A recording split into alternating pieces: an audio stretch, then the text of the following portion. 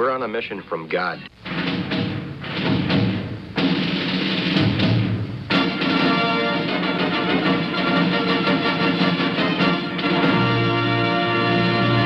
And now for something completely different.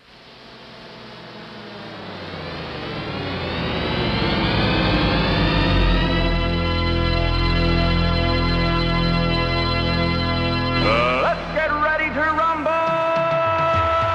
Yeah, baby, yeah!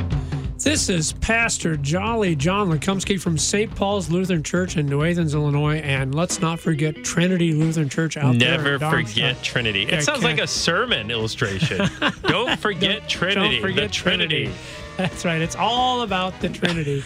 And right next to me, I have Pastor Matt Youngblood Clark from Ascension Lutheran Church in the picturesque streets of South St. Louis. So they're still picturesque. They're picturesque. Even in this rather late, cold, frosty weather we've had here. It's been crazy. So we have the yellow daffodils are blooming. They're sprouted. They're flowering, but now they're snow covered. It's been crazy. It is crazy. So the weather we should have had in February, we're having now. And such is life when you live in southern Missouri or southern Illinois. Or, well, I guess it's not southern Missouri, is it? It's southern Illinois. It's central, east central Missouri. Yeah. Hey, I always like it when I have an opportunity to share things that are helpful to people. And so could I do this real quick? And then we appreciate it when you do that too, John. Well, I'm thinking I can save people some money here. Great. Because Lynn and I actually just went to this course at the Missouri Botanical Garden. Pretty pricey. I think it cost us each like $30 to take this course, and it was a winter tree identification course. Oh, yeah. I remember you telling me about that. Yeah. And it turns out that actually it's really easy. It's really easy because it turns out that they're just the big things that come out of the ground that have all of the limbs and twigs on them. That's how you identify the trees during the winter. In fact, that's a tree. Yeah, well, that's a tree. Yeah, and it's so much easier because there's no leaves to hide them or anything. It's actually easier to identify them in the winter. Well, that sounds like that was money well spent. Well, no, $30 to figure that one out. That's what I was thinking. Maybe, yeah, really, that was a lot to find out. That's how you identify a tree in winter. Oh, I see. So on this Saturday morning, you're providing us with this crash course how to identify that tree during winter. Okay, save your money. It's just the big things that come out of the ground with the limbs and the twigs on them. I bet Lynn appreciates having you around so much. She does. There's a tree, sweetheart. Look at that. Remember from the course we had? There's one right over there. No, I'm just having fun. It was actually a great course. Although, again, it was one of those days where we'd had this beautiful, warm 70-degree weather in February, and that day it was like freezing, and I, of course, did not wear my coat, figuring I'd be able to walk around like it was spring or something, so I about froze my toes off there. No. That's a persimmon. That's an oak. I don't care. I'm just freezing. I can see their trees. Isn't that enough? So it's when trees are naked, when they don't have their leaves, you identify what they are still. Yeah, okay. Yeah. And I could actually do a persimmon because it has like a Lego block-like look on the bark? On the bark. Is that right? So that's the one that I can do really well. But there just aren't that many persimmon trees. Okay, hey, we got to get started here because my wife yelled at me from last week. She said you guys took way too much time to get to the subject. So, all right. Okay. I listened to you, This is for you, Lynn. So here's the deal. It is the tradition in the church to always start in Lent talking about the temptation. That's the issue, the temptation. In fact, we switched now. We switched gears from the 3-year lectionary, which goes from Matthew, Mark, and Luke, to this historic 1-year lectionary. Mm-hmm. And it surprised me that same thing. Even though we got a brand new lectionary, we still always want to focus on temptation. And so you would like to share with us some thoughts about the original temptation of Adam and Eve in the book of Genesis. So where do we start? Well, we'll start in the book of Genesis. Oh, that's a good idea.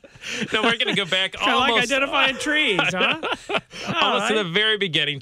Let's start in Genesis chapter 2, actually. And the reading that you brought up that usually is read is in Genesis chapter 3. We'll get there. But we want to set the stage here in Genesis chapter 2. But what a great way to begin, I think, the season of Lent, especially as we examine ourselves, in light of Adam and Eve here, in light of this first temptation, this first sin. So we'll get there. We'll look at that a little more. So examining ourselves, I like for our listeners to think about a mirror. So when you look in a mirror, what do you see? Well, you see all sorts of stuff, I guess. Yeah. For me, you see a young guy, right? For it's always John, an old guy. Yeah, it gets more so every year. Yeah. But what's wrong with that mirror? I don't know. It's the mirror's fault. Yeah. No. All sorts of different reactions to reflections, right? Well, if Adam and Eve were to look in a mirror after they've been created by God, what would they see? I got the answer. Yes, the image of God. So they were created in His image. Well, maybe they, with their own eyes, I don't know if they would see that. I mean, to a certain extent, yes, right? Well, that's how but maybe they wouldn't have noticed that? Yeah, well, and what does it mean to... let's do it this way. What does it mean to have the image of God? Maybe that's what we need to ask. That's a harder question. Yeah, it's kind of a toughie. Yes. Because I think sometimes we think we just kind of, maybe we skim over that and we think, well, maybe they look sort of like God. Adam looked a little like God, and a mustache just like God. Noah looks like you. So, just like my son looks like me. Without the beard. But, this image of God going more than just skin deep, right? Yes. That this is perfection, that they know God as He truly, it is. It's incredible. It's something that we don't have. It's something that's lost. Well, in fact, I was going to say, that's one thing you could say. They wouldn't be embarrassed at what they saw in the mirror, would they? Yeah, not at the beginning, anyway. Yeah, so exactly. So they would look, this reflection staring back at them, it would be this naked person standing there, but yet there's no shame, right? No. There's no shame. There's no sin. They would look back and they would just see perfection. There wouldn't be any, I need to lose a few pounds or no feelings like that. They'll just joy, perfection. Right. I mean, something we can't even imagine what that must have been like. So they look in that mirror. That's what they would have seen. All right. But that changes, unfortunately. Let's start here, though. Adam and Eve made for each other, this match made in heaven, right? First husband and wife. God literally makes them for each other. But then for this perfect couple and this perfect paradise of Eden, God still sets limits for them. Right. He sets a boundary for them, right? So we hear about that in Genesis chapter 2, if you'd like to read chapter 2, verse 15. And I do think I need to point out that this is being spoken to Adam, because at this point we don't have an Eve. Yeah. So in all fairness, she doesn't know that this is the commandment, at least not, she doesn't exist at this point. So. Sure. So, I mean, I think that brings up a good point, too. I mean, Adam really, really knew this command, and yet when Eve sins, guess who's right there with her? Yeah. Adam. Yeah. He should have spoken up, Adam. Okay, so anyway, Genesis chapter 2, verses 15 through 17. The Lord God took the man and put him in the Garden of Eden to work it and keep it. And the Lord God commanded the man, saying, You may surely eat of every tree of the garden, but of the tree of the knowledge of good and evil you shall not eat, for in the day that you eat of it you shall surely die. So a couple of surelys there. You may surely eat, and yet also you will surely die. Yeah. And I think there's a big but there in the middle of the whole thing. You can eat of any tree. Please. But put the mirror down, John. Okay, not that kind of but. No. But the tree of the knowledge of good and evil you shall not eat, for in that day you shall surely die. So what's the deal here? I mean, why is God doing this? Why is this God putting this restriction on what Adam here and eventually Adam and Eve can't do? I mean, we read this and I think sometimes we think, well, God's being kind of a jerk here, right? No. He's putting the boundaries, limits. No. What's the deal? So what's his motivation? But see, that's my thought. Don't you ever say to your kids, hey, don't touch that boiling hot pot of spaghetti on the stove? Come on, Dad. You're not being a jerk. Don't go running out in the street. No. Oh, but it's fun to run in the street. I know, but that's because you love them, because you care for them. Yeah, and you don't want them to get hurt. I think that's a great way to put it. I mean, this is the Heavenly Father, right?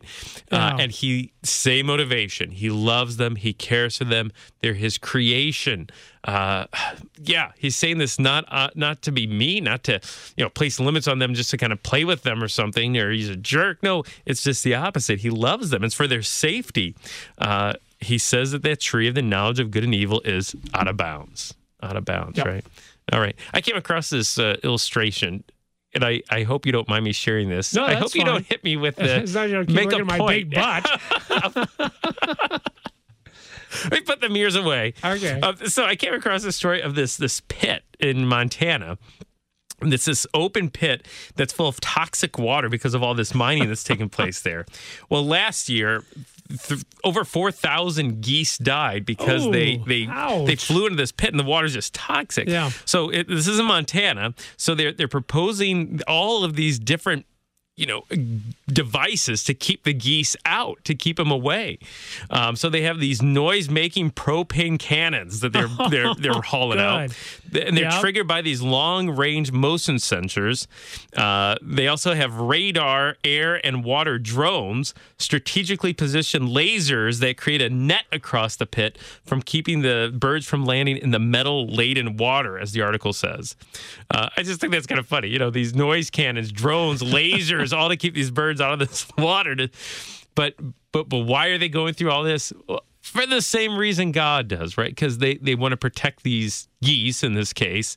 They want to keep them safe. It's for their own lives and well-being.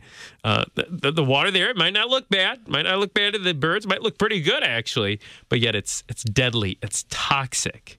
And here we see in the Garden of Eden, God doing that out of so much more love and for the crown of his creation, for Adam and also eventually for Eve, to put these boundaries in place for their own safety, for their own well-being, for their very lives, that they wouldn't eat this toxic fruit of that tree of the knowledge of good and evil. Now, let me ask you a question. Okay. Though, okay. So why have we got this pit filled with this poisonous water in the first place? Why don't we just get rid of that? And why would God put a tree that would kill you in the middle of the garden? What's that all about? What's the deal? Maybe that's the deeper question. Well, the toxic water, I'm really not sure, John. Yeah. You have to ask the people. Where was this at?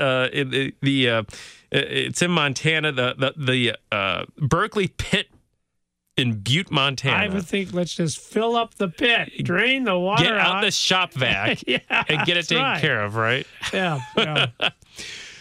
Oh boy! So why the tree in the Garden of Eden? And I think you could even say today, in some respects, why sin today? Why okay, but see, it's different today because we have fallen into sin. It's evil and corrupt. Yeah. But this was paradise. By definition, this is paradise. Why do we need a tree that would kill you in paradise? And that's a very good question. I think it's one that a lot of people struggle with, myself included. Yeah. I think though God gives them, and maybe it's a terrible ability, but God gives them the ability to reject his word and reject his promise and to disobey. So why did he do that? Well, that doesn't seem like a good idea question. Either. But I mean, and I know it is a little different, but yeah, it's still today. I mean, we still do have that ability to reject him, reject his word, and reject his promise. And perhaps in some respects it's a terrible ability. Yeah. Do you want me to share with you my opinion, please my do. Speculation? And see, you're talking about that, about the ability, and again, I raised the issue of why the tree, but see, the thing is C.S. Lewis made a really neat statement. He said God is not capable of doing nonsense. So the illustration is, the old Jewish rabbis argued about how many angels. Oh no. Here's what they are. Could God make a rock that's so heavy he couldn't lift it? Yeah, because God can do everything, can he? So can he make a rock that?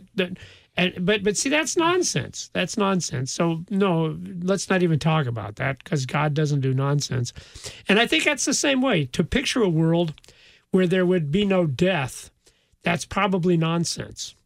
My theory is, as soon as God took the dust, now he was fine as long as he had dust, because dust doesn't die. He got no problem with dust. But as soon as he took that dirt and breathed into it and made it living, he also made the possibility that there would be death. You can't have life without the possibility of there being death. And so my thought is he said, okay, I'm going to put death in one place, one spot, and I'm going to tell people to stay away from it. I can't get rid of death because I made life. It's just what I got to have. To say that there could be death without life, or life without death, that's just nonsense. But I'll do what every loving father would do. Like you said, I'll set up the drones, I'll send out the cannons, and I'll put it someplace. The laser beams. The laser beams, because I do not want my people to die, and they need to know that I don't want them to die. I can't eliminate the possibility, but I'll do everything I can. But apparently that wasn't going to be enough. At least not what he did here would be enough. Now he's going to do something else that would be enough. But at this point, the best the law can do, if that's how you want to do it in terms of commandments and orders, the best the law can do is say, that's a bad thing, stay away from it. That'll kill you, stay away from it. But we'll soon see that the law is not enough. Law cannot really solve the problem of death. But it's a legitimate try. Okay? Yeah, all right. So that's my opinion anyway. So death exists even in the midst of life. Yeah. But you can't have life without death. Yeah. Sorry. It's just how it is. Yeah, and I think part of it is it's God is God, and this is what he did. He created it. This was his choice to place that tree there. But yet he doesn't leave Adam and Eve without the boundaries, and he also doesn't leave them without a solution to sin once that sin takes place, once that death affects them personally. And you're right there too, Matt. Actually, God probably doesn't care what my opinion is. He's God. He can do whatever he wants to. So sorry, God. Whatever you want. If you want to put the tree in there, okay. I wasn't suggesting he shouldn't have done that. Yeah, but it's something we wrestle with. Yeah, for sure. Well, it's wrestling with the basics. Yeah, so why not? So, all right. So where do we go from here? All right. So we know what the commandment laser is. Beams. Don't eat it. You'll surely die. Well, and here's another question. So don't eat it. You shall surely die. He gives this command to Adam, and Eve comes along. Do they seem to be cool with that? Are they okay with that commandment? It seems to. I don't know. Yeah, I kind of agree. Yeah, it seems like that's not a problem. Okay, God. Well, yeah, sure. Particularly since we got all these other trees to eat from. It's not like we're lacking for fruit. It's not like they're starving to death. No. It's just one tree out of many. I mean, they seem to be okay with it. They're really not calling God's boundary into question, and they commit his word until Satan comes along, and all of a sudden he calls God's boundaries and God's motivation for setting those boundaries into question. And all of a sudden, oh, wait a second. There's doubt is cast. So then we go to Genesis. And I just want to throw in, see, that's the sad thing, because we do not know what it would have been like for Adam and Eve, because we live in a context where we're going to question whatever God says because we are born sinners. That's just you tell little Noah not to run out in the street, and there's something in him that says, but I'd like to try that. Yeah. Not that I don't respect Dad, but it'd be kind of cool to at least try it. Yeah. Well, so we don't know what that's like, but I think maybe the best analogy is that parent and child, though. And to a certain extent, maybe we have a small taste for what it's like. Okay, the kid who his bedtime's 7 o'clock every night. His bedtime's 7 o'clock.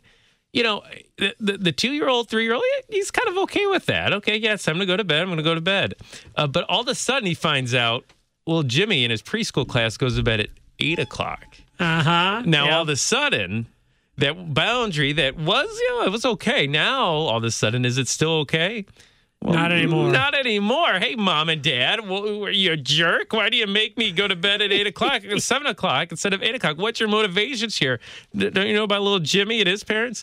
So I think to a certain extent, these boundaries that our parents perhaps set up for us out of love, we're okay with those until maybe those boundaries for some reason are tested or called into question or motivation called into question. Your kids are growing up, aren't they, Matt? I have a teenager now. Can you tell? Yeah. No. Okay. No, you're going to be tested. You'll be the one tested. Yeah. So here it's not a classmate that's calling these boundaries into question. It's the devil. He's calling God's boundaries, God's motivation into question for Adam and Eve. And so we read that in Genesis chapter 3, which is really finally now the reading that comes up in the beginning of Lent. So, now the serpent was more crafty than any other beast of the field that the Lord God had made. He said to the woman, did God actually say, you shall not eat of any tree in the garden? Stop there or keep going?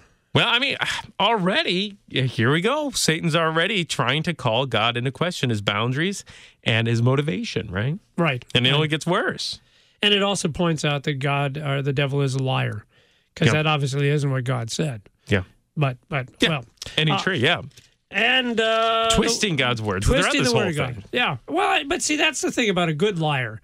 A good liar always keeps an element of the truth, because if you just said the opposite, well, then you're a liar. See, So there was some business about not eating the trees, but of course it wasn't just any tree. And Satan's not just a good liar; he's a great liar. And here he is, put into practice.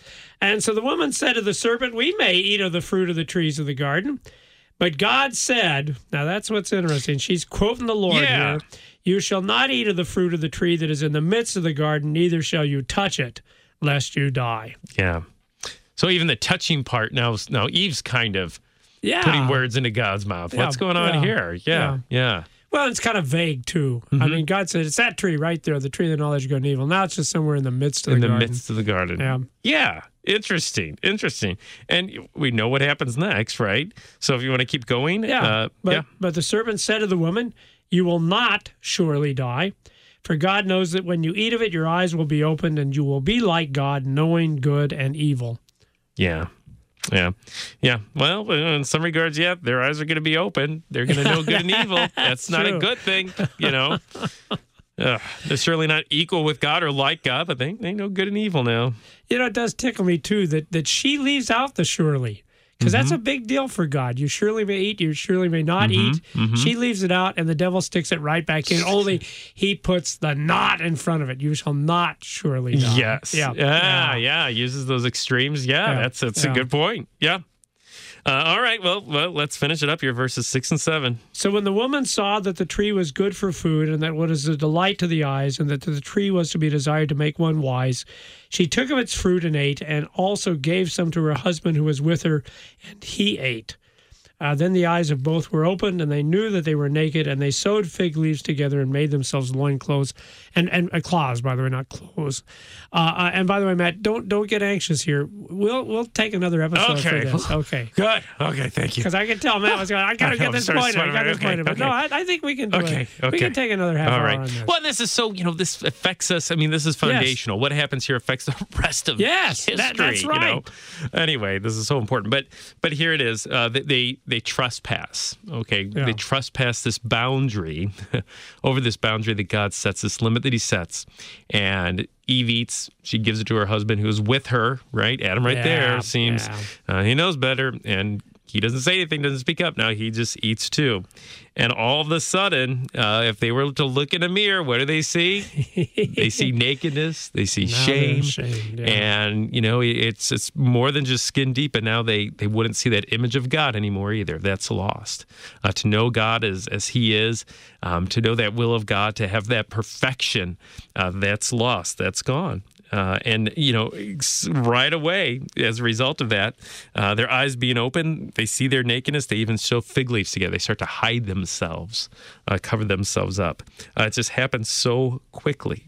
But I think, too, now if they were to look in that mirror, they would see their sin, they would see their shame, but I think that they would see their need for something to change, for something to save them from this state of fallenness and shame and nakedness. And God doesn't leave them without hope, of course, right? Right away. Genesis 3, verse 15, that very first promise of that Savior. God brings. Here's what, let me call an audible here. Okay. Let's do that next week. Okay. All right. So we kind of set up the problem. Set the stage. And then we'll talk, because, you're talking about losing the image of God, and it occurred to me, they literally have lost the image of God because their motivation for doing this is because God doesn't actually love you, right? Wasn't that the implication? Yeah, that's... The only reason God told you not to eat of that fruit, it wasn't anything to do with love. He wasn't trying to protect you. No, He was trying to protect Himself, because He knows as soon as you eat it, you will be like me. So, all right, next week then we come to the answer to all of this. Yes. All right. How does God respond to people who thinks that He's lied to them and that He doesn't really care for them? Yeah, that God isn't loving. Maybe He is a jerk after all.